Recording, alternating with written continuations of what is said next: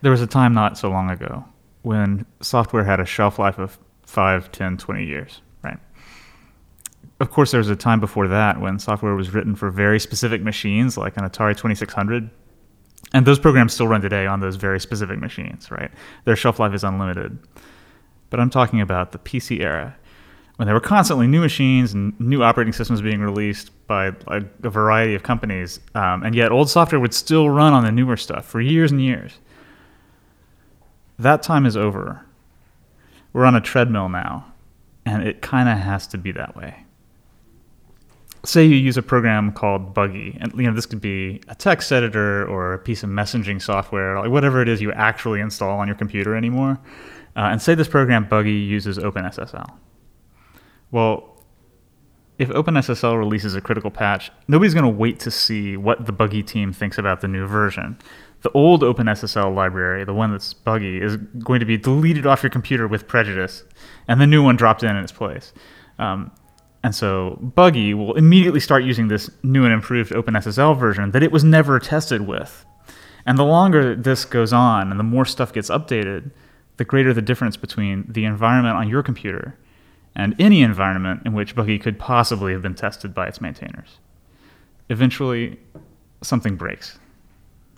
Now, a security-sensitive library like OpenSSL may sound like a special case, but really it's not. For one thing, you don't know which software on your computer is security-sensitive.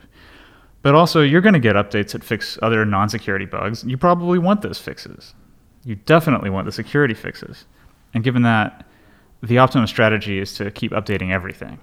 As long as all your software stays on the treadmill, you're okay.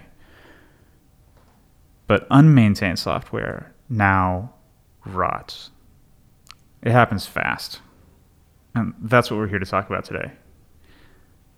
This is Nash Dev, a podcast about software engineering and the Nashville developer community. I'm Jason Orndorff. I'm Lisa French. I'm Rodney Norris. And I'm William Golden. And we're produced by Clark Buckner and Chuck Bryant of Relationary Marketing. This is the Nash Dev Podcast. So yeah, that's very interesting. I feel like I've witnessed this happen in my career, especially through the progression of my career, because I started at manufacturing companies as like overhead, where all I worked on was internal applications, web apps and ASP.NET that never touched the internet, that only internal employees used. And I'm pretty sure some of those apps I wrote 8 years ago are still in use, but they don't have the internet to contend with. And then I worked on, WinForms applications that were very specific to machines and hardware.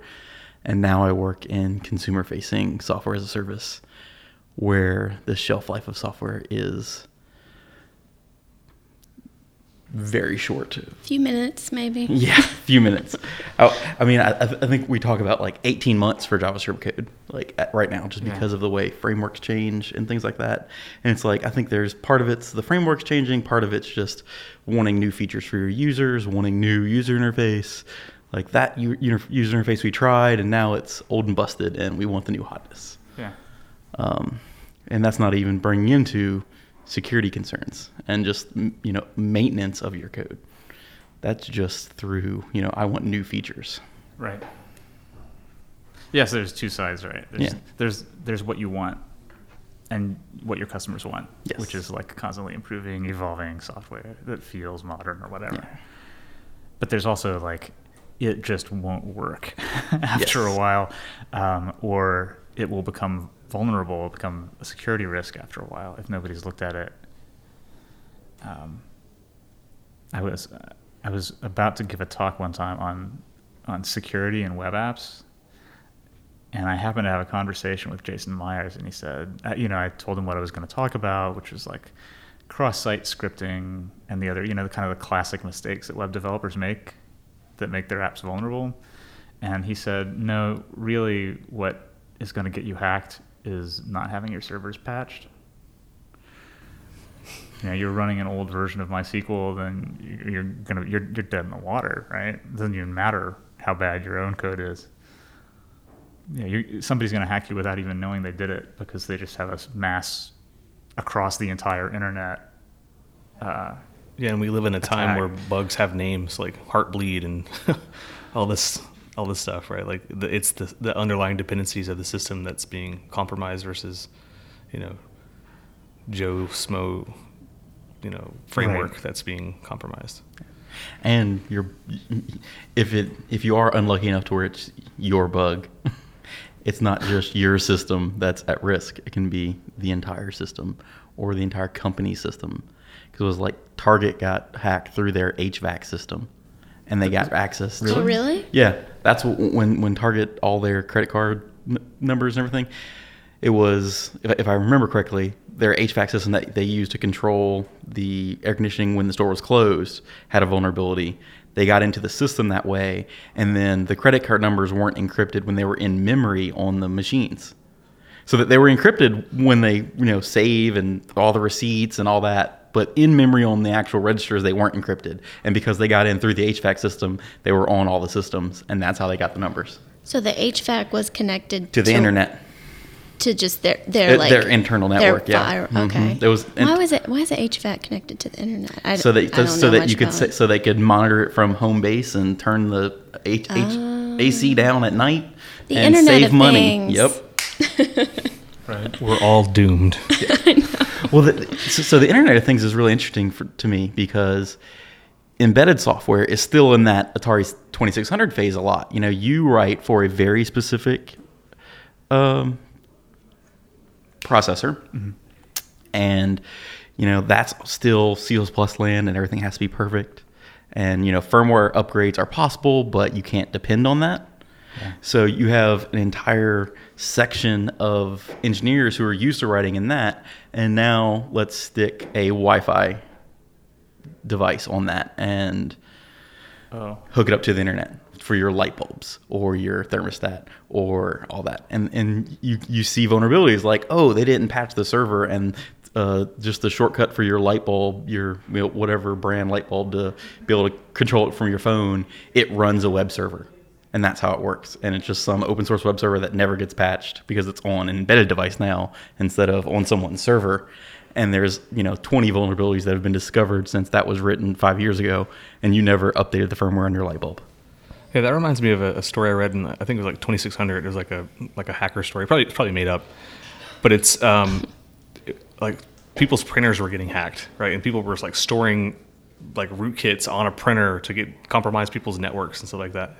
Like a printer, you don't think of a printer being a vulnerability on your network, right? Like an average everyday consumer is not going to say, oh yeah, my printer scanner combo is going to leak my bank details out, right? Like, or my credit card. But it's just kind of like the environment we found ourselves in. It's kind of crazy.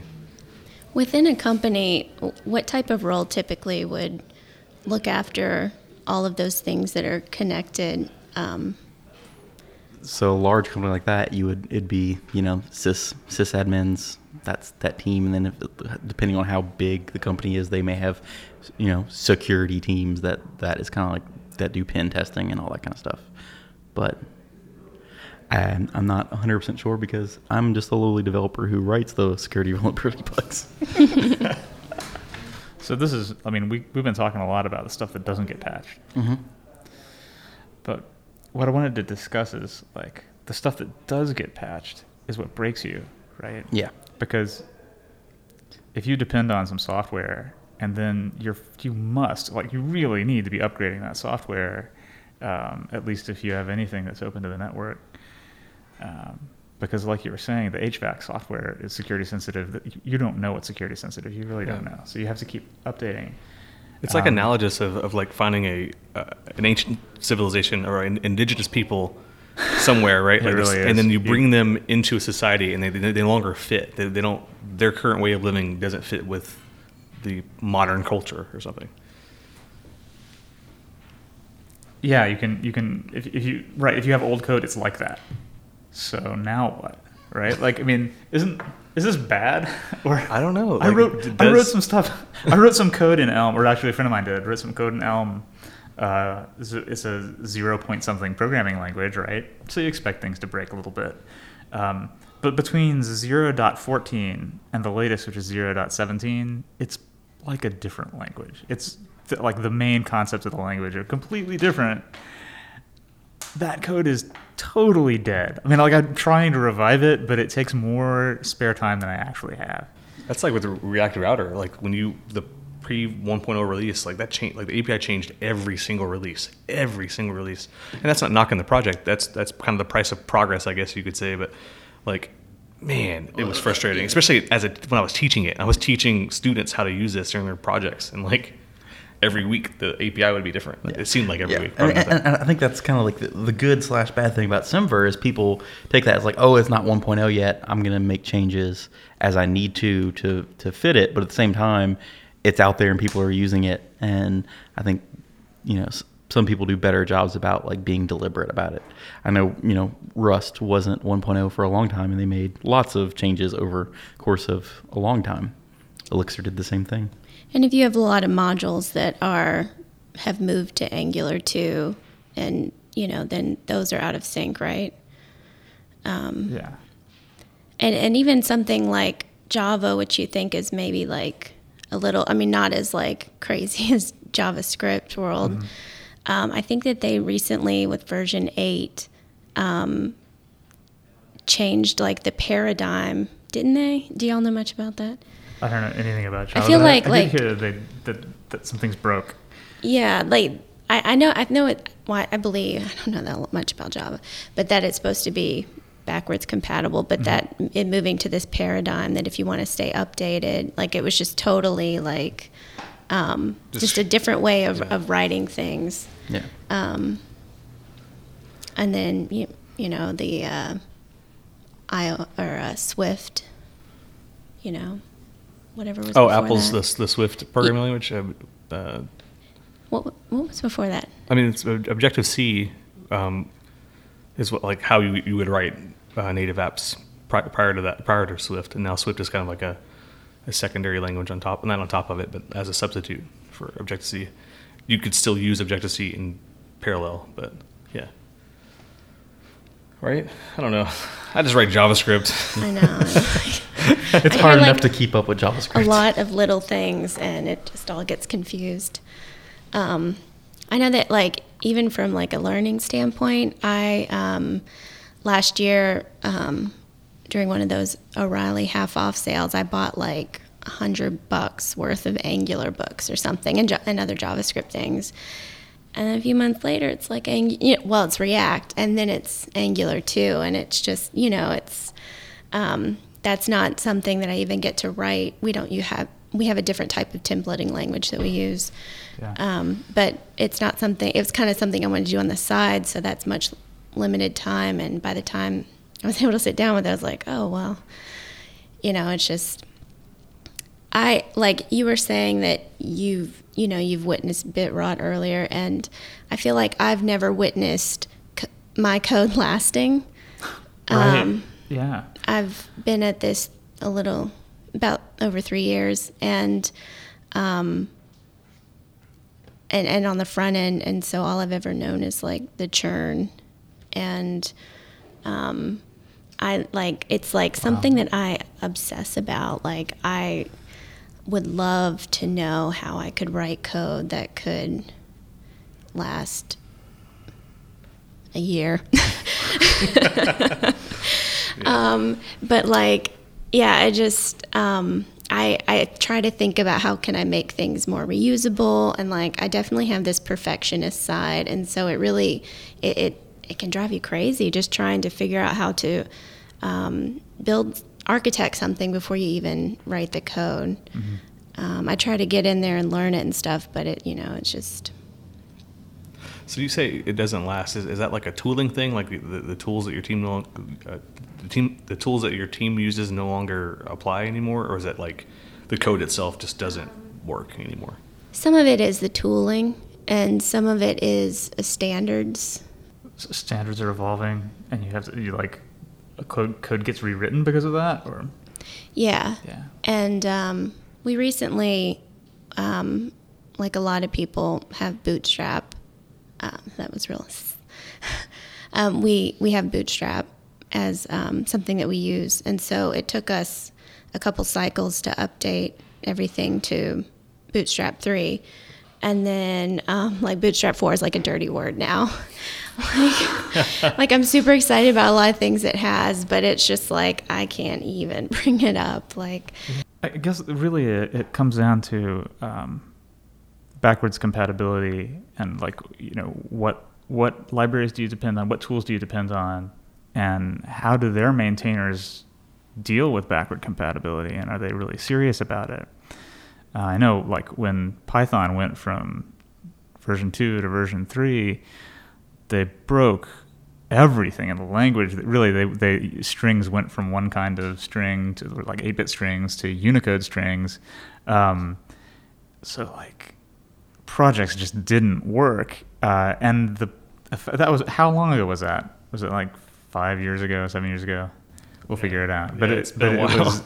It's still playing the adoption out. is super low. Adoption though, has been really, really slow for them because people because upgrading is a really heavy task for anybody, right?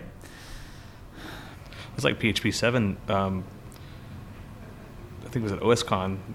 Rasmus was talking about it, and they're changing how operator precedence works. It's a breaking change in the language, right? So it's not gonna work. Some of the stuff that's existing is no longer. And the PHP is pretty prevalent, right? Like it's one of the most, it's one of the most distributed or one of the most deployed languages out there in terms of web. I feel like that's a more modern thing. Like, I feel like 5 years ago, 10 years ago, in my career, you didn't see that as much. Breaking changes? Like breaking changes in languages. Like I came from .NET. I did .NET for 9 years, and they did it at the beginning, like .NET 2, there was breaking changes, but then all the way through the current version of .NET 4.5, 4.6, it's all backwards compatible. Like, where does that desire for backwards compatibility get lost along the way? I think part of it is in terms of innovation, right? I think if you look at the Windows operating system, its backwards compatibility may have held its innovation back, right? It has like the kernel had to support all these things, and they kept just kind of adding things, and they at some point were unable to completely innovate the operating system. I mean, the Windows 10 is great, right? And I'm not going to be I don't disparage Windows at all. I don't use it any longer personally, but I just installed Windows 10. Yeah, well, like, so the Ubuntu Bash on Windows. It's that's what got me back to it. Yeah, to give it a try. I'm highly considering just giving it a shot to see how good it is. But that being said, like, that backwards compatibility, I would really be curious to see like how much that hampered their ability to deliver features, right? And the other question is, sorry, go ahead. But this operator precedence thing really it seems like, well, I don't know about. Let's go back to Python because I actually kind of know what that example is about. I guess strings aren't the only thing that they broke, but that's sufficient, right? That was not, I don't know. It wasn't necessary, right? Like they didn't have to change that. And it was just like a, look, we're progressing kind of thing? Or? Well, no, I mean, strings are really, like, especially Unicode strings can be challenging in Python too. I haven't done Python a ton, but the little bit I've done it, we've run into problems with Unicode strings in Python. Well, you'll still find it. You still run into problems with Python 3, though. Oh, like, all it is the kind of the standard type that you're going to use all the time for everything is Unicode by default. Now you just run into more frequently. I mean, okay. Sorry, trolling. Something else I want to touch on, though, to like totally change the subject again on you, is that we now have more dependencies than we used to have, right? Like, it used to be that, you know, you would depend on Python or PHP or .NET, right? And that's a pretty big dependency. But at least, whatever it was managed by a team. And that team had at least, like, a policy around breaking changes. Yeah. Right. And now it's a little bit different in that I'm depending on thousands of packages written by who knows. Like, I think the JavaScript community's been super successful at making it so that anybody can write a library, get it published, get users, and like be a part of the JavaScript ecosystem, which on the one hand is awesome and like a major strength of that ecosystem. But on the other hand, like that trust relationship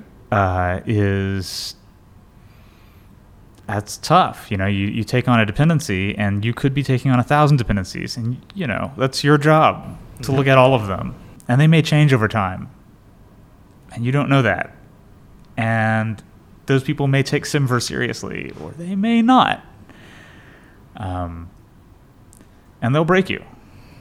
Do you think the lack of a comprehensive standard library in JavaScript is part of the problem? That's a really good question. Can we get something like STL or something in C++? Well, C++ doesn't have a very good standard library either. Sure. What does that mean, standard library? Yeah. So, sorry. I just I could Would that feel be this like- automatically. This is my job. This is Jason's the most qualified person to answer this question. Would that be like if we all just decided to go with React or something? No, it's Okay. it's different. See, so JavaScript, the language, has a standard. It's this like 700-page PDF of it's not a PDF anymore. It's HTML now. Thank goodness. But JavaScript has a standard. It's this like 700-page HTML file of like exactly what the syntax of the language is and exactly what every single thing that you can do in JavaScript exactly does. And it has to be that way so that all the different browsers behave the same. Mm-hmm.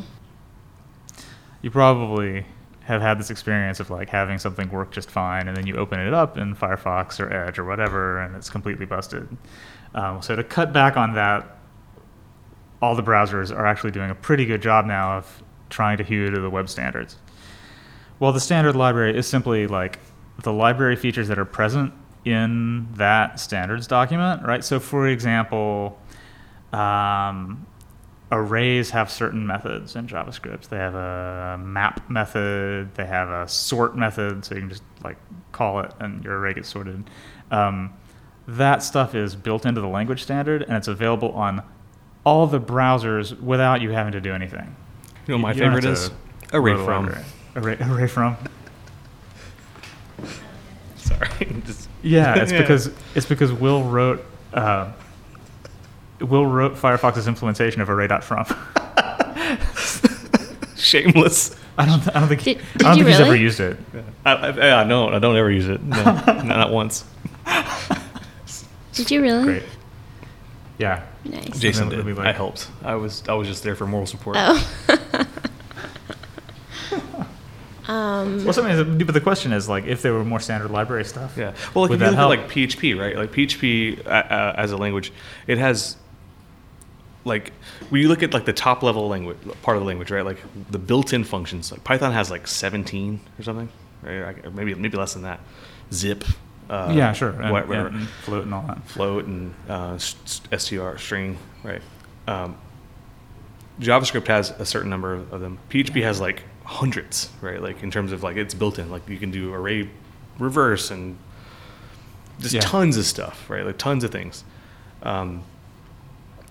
Which one's better? Not really sure. But in terms of like JavaScript, right? Mm-hmm. There's tons of stuff that libraries like Lodash have kind of bubbled up, right? Like Oh, yeah, certain yeah, yeah. things like To iterating fill over the gaps fill the of gaps. So needs. we're saying Exactly. instead of having those libraries that would actually be a benefit to be built into the language. If that makes sense. And aren't they now trying to come out with new JavaScript yearly? Yeah, Yes. there's a new standard every year, and they do add stuff to the standard library, But but the bar is really high because whose bar? there's a standard committee that decides what goes in, Mhm. and their reasoning is that they're not qualified. They don't know what all is needed into the language, Needed. right?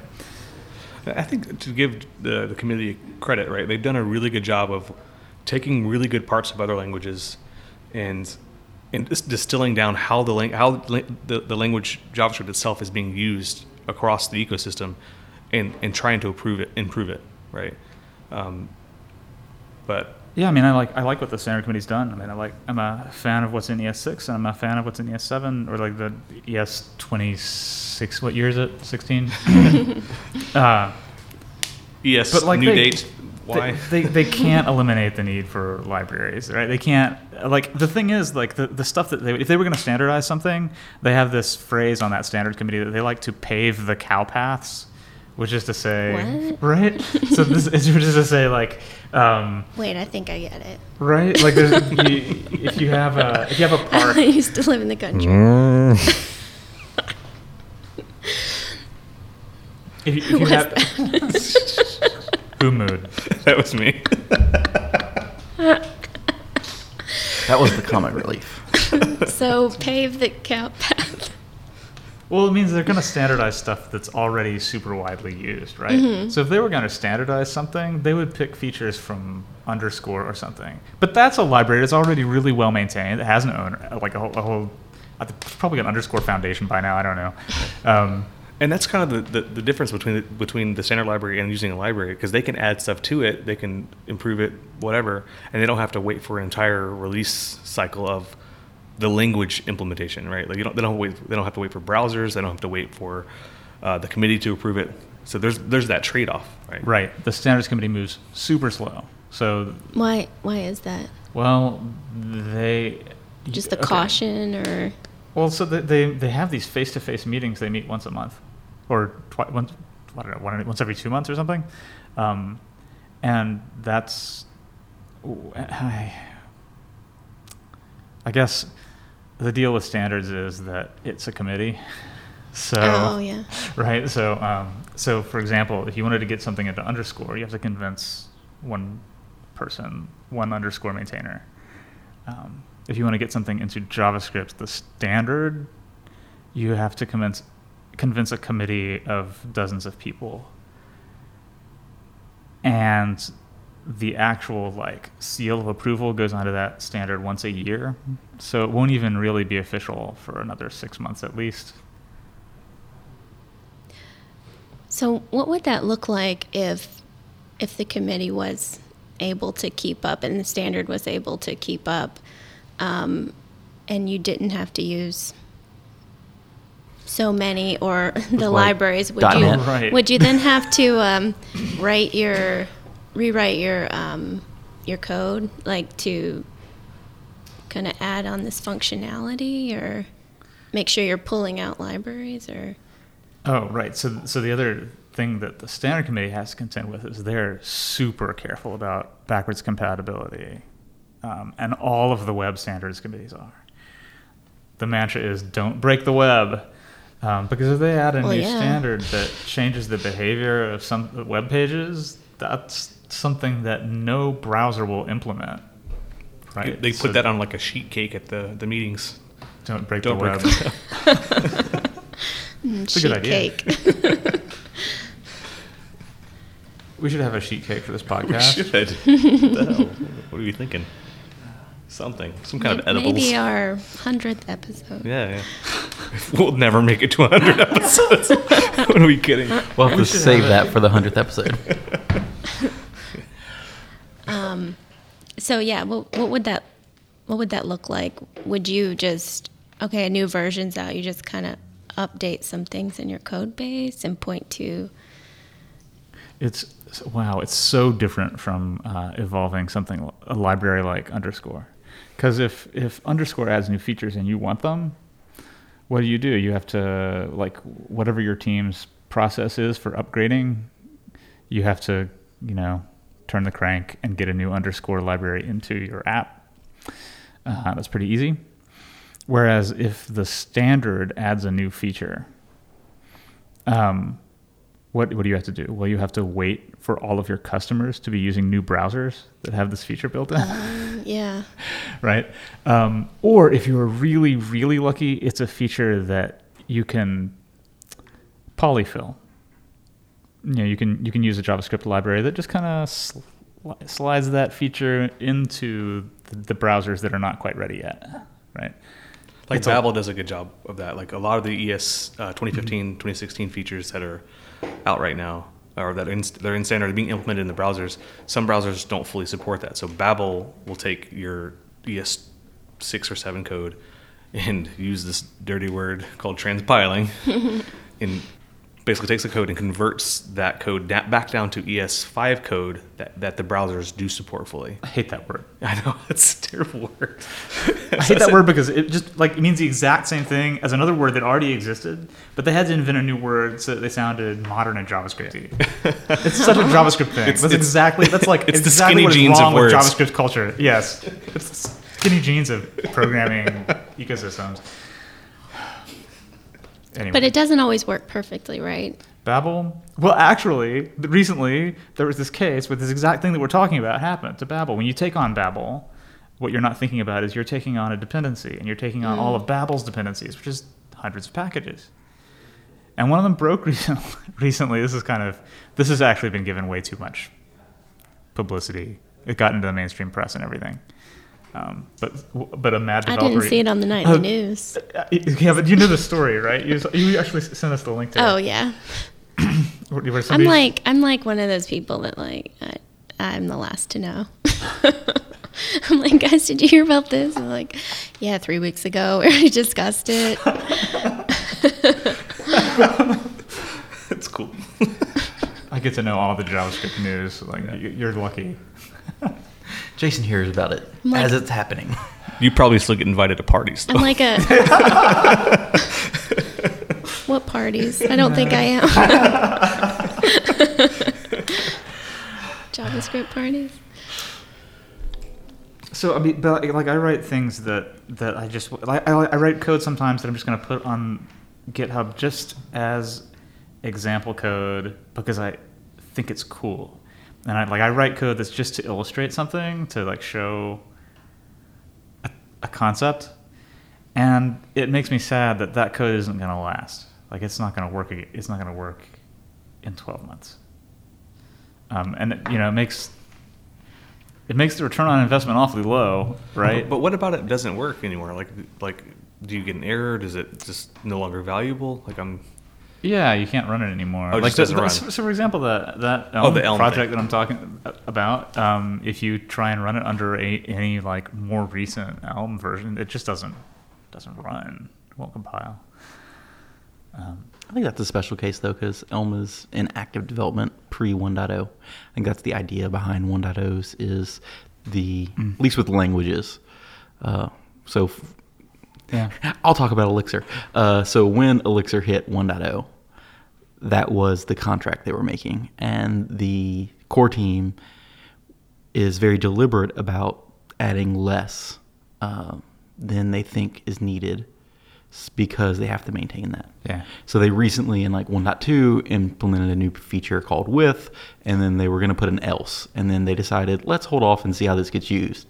And sure enough, that's what people wanted and needed. So in 1.3, they're adding the else. But they had talked about it ahead of time, and they decided to hold off and make sure that was useful before they added it to the language. Yeah. Because once it's in there, they have to maintain it. And they take that very seriously. But before they hit 1.0, they were wrecking shit all over the place. Yeah. So, go ahead. I was going to say that it kind of reminds me of like working for a software company, like a SaaS product, right? At what point do you just no longer maintain features and you just start removing stuff, right? Like at what point do you as part of the agile process or whatever, like you start to use metrics to say, hey, nobody uses this survey tool that we have anymore. Let's just what is your dump policy, it, right? Do you have like a process you go through, or is it just a kind of? Here at Emma, it's usually informed by our product owners. They're going to do some. They'll do market sentiment and analysis on, are our customers using this thing? If not, do we have something metrics. better to give them? Yeah, they'll use metrics. Some kind of, what's it called? The Net Promoter Score. So, various things, right? Yeah. And then they'll identify if a certain thing needs to be removed or turned off, and then we'll eventually get to it to remove it. A lot of our stuff is gated behind feature flags and feature and permission flags, so we can turn it off immediately and then eventually go in and clean the code up. Mm-hmm. Oh, that's nice. So the way web browsers do it is actually like similarly ad hoc, right? It's just a case-by-case basis. We'll be like, well, 0.001% of websites are using this feature, so I think we can kill it. But you would put deprecation notices and stuff like that. There wouldn't just be like a blind cutoff, right? No. We would not. We would just delete it. Either there's two possible cases. Either a website somebody cares about is still using it, in which case we can't ever get rid of it. With like deprecation notices, we do it sometimes for stuff like, I don't think anybody's using this, but just to make sure. Or the case is that nobody's using it, in which case we might as well just rip it out, right? So, yeah, I spoke too soon. So we do sometimes issue deprecation, but it doesn't help because the person who's going to see the warning is not the person who can fix it. You know what I mean? That's true. Whereas if your software as a service, I guess it's a little different. Like the person who's going to see that error message is like somebody who's actually looking at logs on a client of yours, right? I mean, that upgrade path is still hard. Like we're we use Node, and Node is now like version 6 dropped, and that's gonna be the LTS in 6 months, and the current LTS is version 4. I see things that's still 0.10 with LTS. Oh, sorry. LTS is long-term support. So when Node.js started a foundation and they merged back with the IOJS fork, What's IOJS? Oh, sorry. IOJS was a fork of Node.js. It's this whole story. Yeah, whole It's a side story, long story. But recently, Node.js decided that they were going to have long-term support. so They decided that they were going to add new features faster.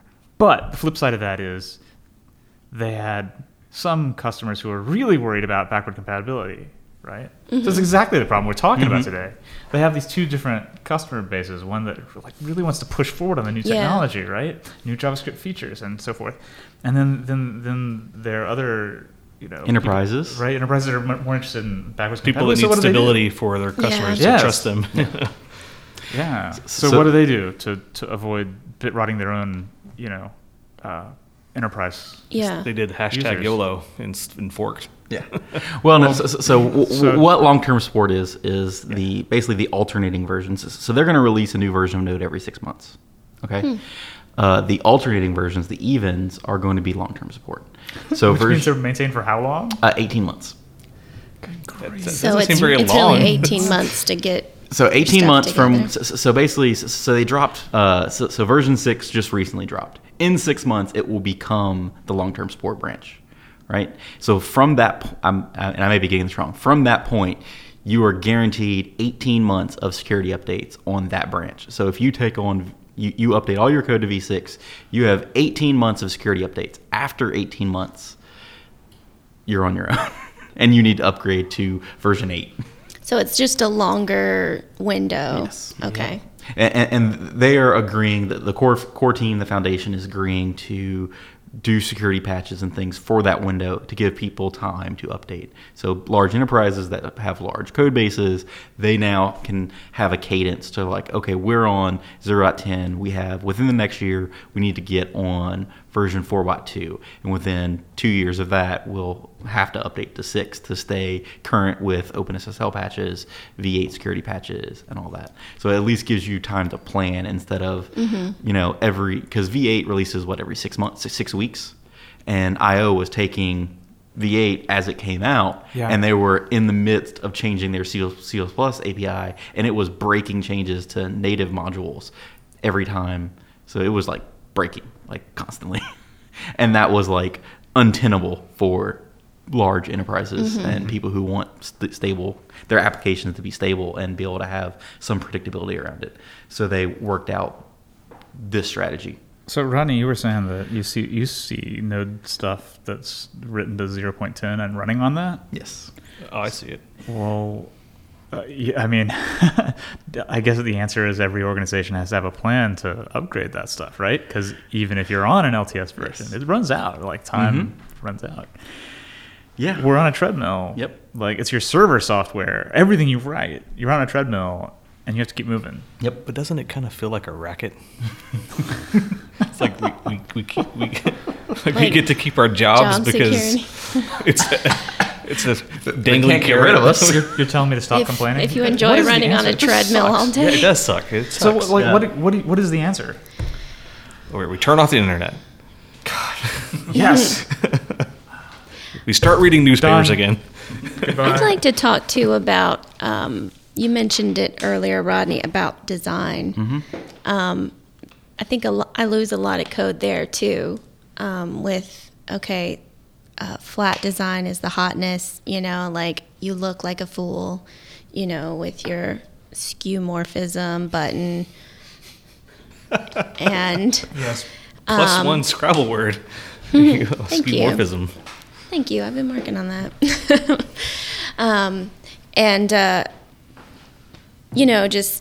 But like, we actually, we just updated our product to now have 3 themes and a lot of flat design. And even just like when I get a new design and I've been looking at it for a couple months, I even get tired of it after that point, like just Yeah. being so close to it. And it's the same thing that like I don't love about, things changing too fast, but then like, and I'm like, where did this come from? Like, I remember when I had my first iPhone, I was just like so enthralled with, how beautiful it was. And that lasted so much longer. And it's like this like appetite for things to just change for the hell of it. Or, that's another piece that is really adding to the, and then I think some of that drives the making the web do things that it wasn't really built to do and still isn't quite built to do, where you have to throw on so much code and modules to keep up with, or dependencies to keep up with. Right. Everybody has to have a single page app now because otherwise it feels so gross. You were mentioning that when we were different preparing for the show, like you have websites back in the early '90s, like Craigslist. That everything looks like Craigslist, except for the Space Jam website. That thing's awesome. Yes.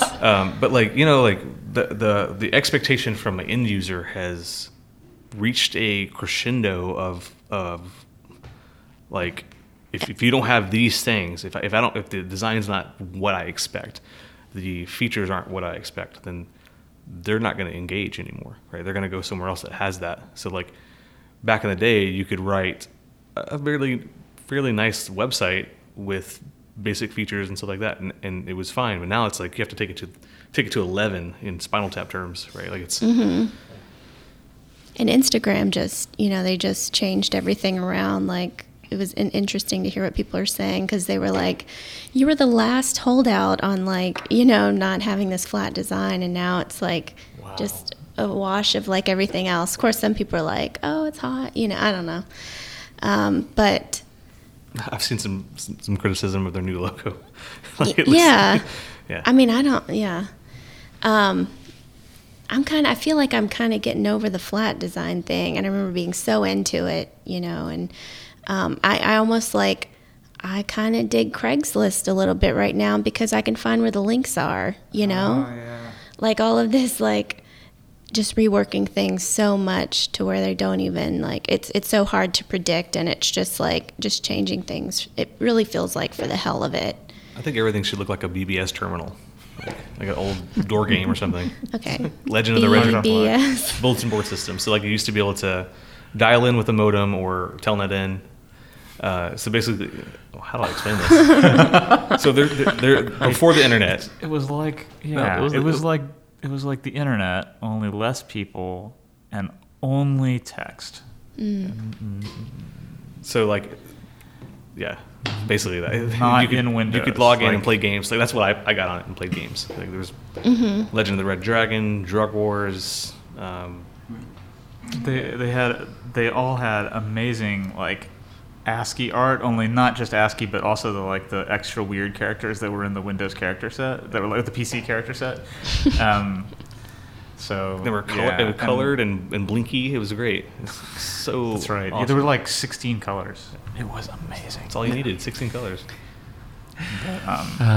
So Right, those were the days. So- Gosh, how do we get derailed so easily? I'm like, It's me. I'm sorry. the BBS I don't need to be on here. it's fine. But I don't know. We're going to talk about solutions, but I don't have any. I don't know. What is the answer? Well, to so let's talk about what we've got here, and it's that at the rate of things, you're going to have dependencies. Yeah. Yeah. I mean, it's a good thing, right? To not have to write all the code yourself. Well, yeah. So how can you, and what could we take away? Or I'm just trying to think about the problem in a different way. But Yeah. I mean, I see a lot about microservices and that kind of super modular, where if you do have to change something or a library updates, it's easy to turn off one piece at a time. On the flip side, you could say Rodney's shaking his head. Is that Well, something no. you have experience you've got with? some stories here. Yeah, it's like I think so.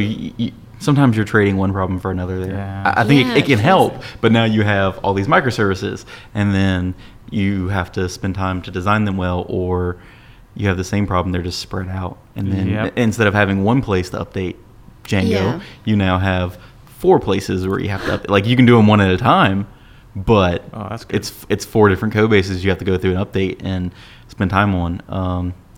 I think it helps, but even then, no matter what, you still have to update stuff. Yes, you still have to there's update no- yeah. So, I mean, so my you still have I guess to I was- you have to build that in. I think it's something you just have to. It's one of those things you really have to start to think about and accept, and figure out how to, work that into your cycle and work it out with product. That hey, yeah, we need to update these things. Like this isn't free. I mean, I feel like that you have to make it easy to stay on the treadmill. I think that being on the treadmill is a fact of life, and you got to make it easy for your team to update, and you got to do it regularly and maybe as soon as possible. Yeah. And to me, that means having a test suite so that you can upgrade and have some confidence that you didn't Yep. break anything, or feel confidence that if you did break anything, you know exactly what those it things is. are. But then I feel like the other part of it is that your dependencies are these open source libraries, and I think that as an open source community, we need to do a better job of making this one of our values, that we don't break people all the time, right? That like your users depend on you for stability, and when you change anything in a breaking way, you're making work for possibly thousands of people. Yeah. So it's funny you were talking about Elm in that way, because one of the big pluses I've heard about Elm is because of the way it does its type system, is it enforces Semver with libraries. So it can tell if you changed any signatures, or if you just added stuff, then it'll let you do a Semver minor bump. But if you change any method signature that is a breaking change, it will not let you publish the package without bumping the major version. That is super cool. Rust doesn't do it, even though we have the types. Even though Rust has the type system, they don't have that. I think they should. That said, it is a little oversold, I think, on the website, because there are things you can do to break users that don't have anything to do with types or methods or anything like that. You can change the behavior inside of that and not change the signature and still break people. Yeah. But it's nice, right? It's nice. It's a level of security, or level warm and fuzzy, whatever you want to call it. There's a level there of protection that is built into the language that I've never seen before, and I think it's an interesting advancement, and maybe a step in the right direction. I think another thing that we could do to make this problem better is to put a little more value on being 1.0. I think that right now, that nobody puts a lot of stock in that, and people are totally fine using 0.x libraries, right? But 1.0 is, I don't know, maybe it's too much of a jump. Because when people go from 0.x to 1.0, like you said, the Elixir team, that was a major change in the guarantee that the language presents to users. And for Rust, it was absolutely the same way. As they approached 1.0, things were locked down. Well, we're kind of in like a Gmail culture, right? Gmail's been in beta for 15 years or however long it's been around, right? Like, What? I didn't know that. Does it say beta on it? does this still, I don't think it still did says for a beta. while. For a long time, it said beta. So like, Yeah. does 1.0 still mean what it means to us? Like we came up over time learning about software, and 1.0 meant something. I mean, okay, this is stable. This is the way it's going to be, right? Kind of, right? Well, when I think of like growing up and 1.0, I think of like when Microsoft used to release 1.0 and it was always crap. Like 1.0, everything was terrible. 1.01 was the people don't talk about Windows 1.0. There was one, right? But the one you know about is Windows 3.1.1. Yeah. Was like and like the Windows Apple, for work groups. That was the one. And the Apple one, they were like buying those back from people. It was the Apple II that was the successful one, you know? Maybe, yeah, we need to get back to this culture where it's okay to have a crappy 1.0. Yeah. But I get what you're saying though, like the making it a best practice, right? Or whatever the version number is. Maybe 2.0 is the number. It doesn't matter. But making it where when you reach that milestone in your project, that's when those are the projects that you're looking forward to implement as a dependency. But B, as a maintainer, that's the goal for you to get to, a sense of stability. Yeah. Or sometimes like have some self-awareness that like, okay, I have, thousands of users now. Maybe I should, do my best to either make what is there 1.0 or get there. Yeah. Instead of just dragging it out for another 2-3 years and just being like, oh, it's 0. So that's on you. Yeah. Well, there's a little bit of vanity there too. Mm-hmm. Like people don't want to put that 1.0 moniker on there because they're going to feel like they're judged. Oh, this is your 1.0. Man, see ya. That right? makes Like sense. it's there's probably some of that. Yeah. In there too. We're human. So what we need to do is just design a perfect, elegant system that doesn't need any security updates. And we're golden. And auto updates your code base. There you go. Well, We just need to- we're going to write AI that We writes just your need code AI. for us and constantly updates it. And then we just update the AI. And that's how we keep jobs, right? Yeah. We're not going to write code in the future. We're just going to be training AI. That's all. That's all we're going to do. It's gonna be- Oh, wait, we have to do picks. Okay, we got to do picks. Yeah. Yes. Right. So I've been listening to the podcast, and I realized that I go on way too long on every pick. So my picks from now on are going to be like 6 words. So my first one is St. Louis City Museum. That's it. That's my pick. What about it? You can elaborate. No, just Just- you have to go. Just go there. That's it. I'll go. So this week, ElixirConf EU video posted. It was a couple weeks ago in Berlin. And one of the keynotes was from Justin Schneck, and it's on enhanced embedded systems with nerves. And there's a YouTube video of that, and I thoroughly enjoyed it because I love Elixir and embedded systems. So we'll share that in show notes. I've got 2. So my first one is, You can't have 2. yeah, you can. No. Okay, I'll do one. Because this is the best one. Does he go by K-Lars? I thought it's just Lars. Is it just Lars now? So Lars Lon, right? He's two braids on Twitter. He works for Mozilla, lives in a yurt. He's amazing. But he does this really cool maze art. And he like draws these intricate mazes with like You multiple. just gotta see it. It's gorgeous. Like I'll post a link in the show notes, but it's just like the most beautiful thing you'll ever see. And it's great. Lisa? So you all heard about this probably 2 years ago. Just kidding. But this site, have I been PWNED? What do you say? Owned? But pooned? Yeah. Pwned. How does that mean? Like,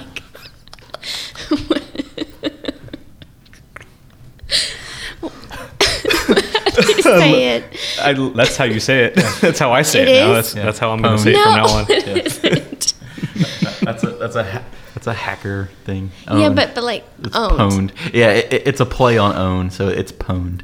Pwned. Okay. Why is it because of Probably a those keys are next typo. together on the keyboard? Is that Well, like why? I knew it meant Probably. owned, Yeah. but like I didn't know how you say the actual word because the O was not in there. Anyway, where you can, there was a LinkedIn hack a couple years ago, but it's just coming to light. And so I like remember hearing about this site on a podcast, maybe a month or so ago. But I went ahead and typed in my email addresses, and I had 2 out of 5 on some of these things, and I was just like, huh.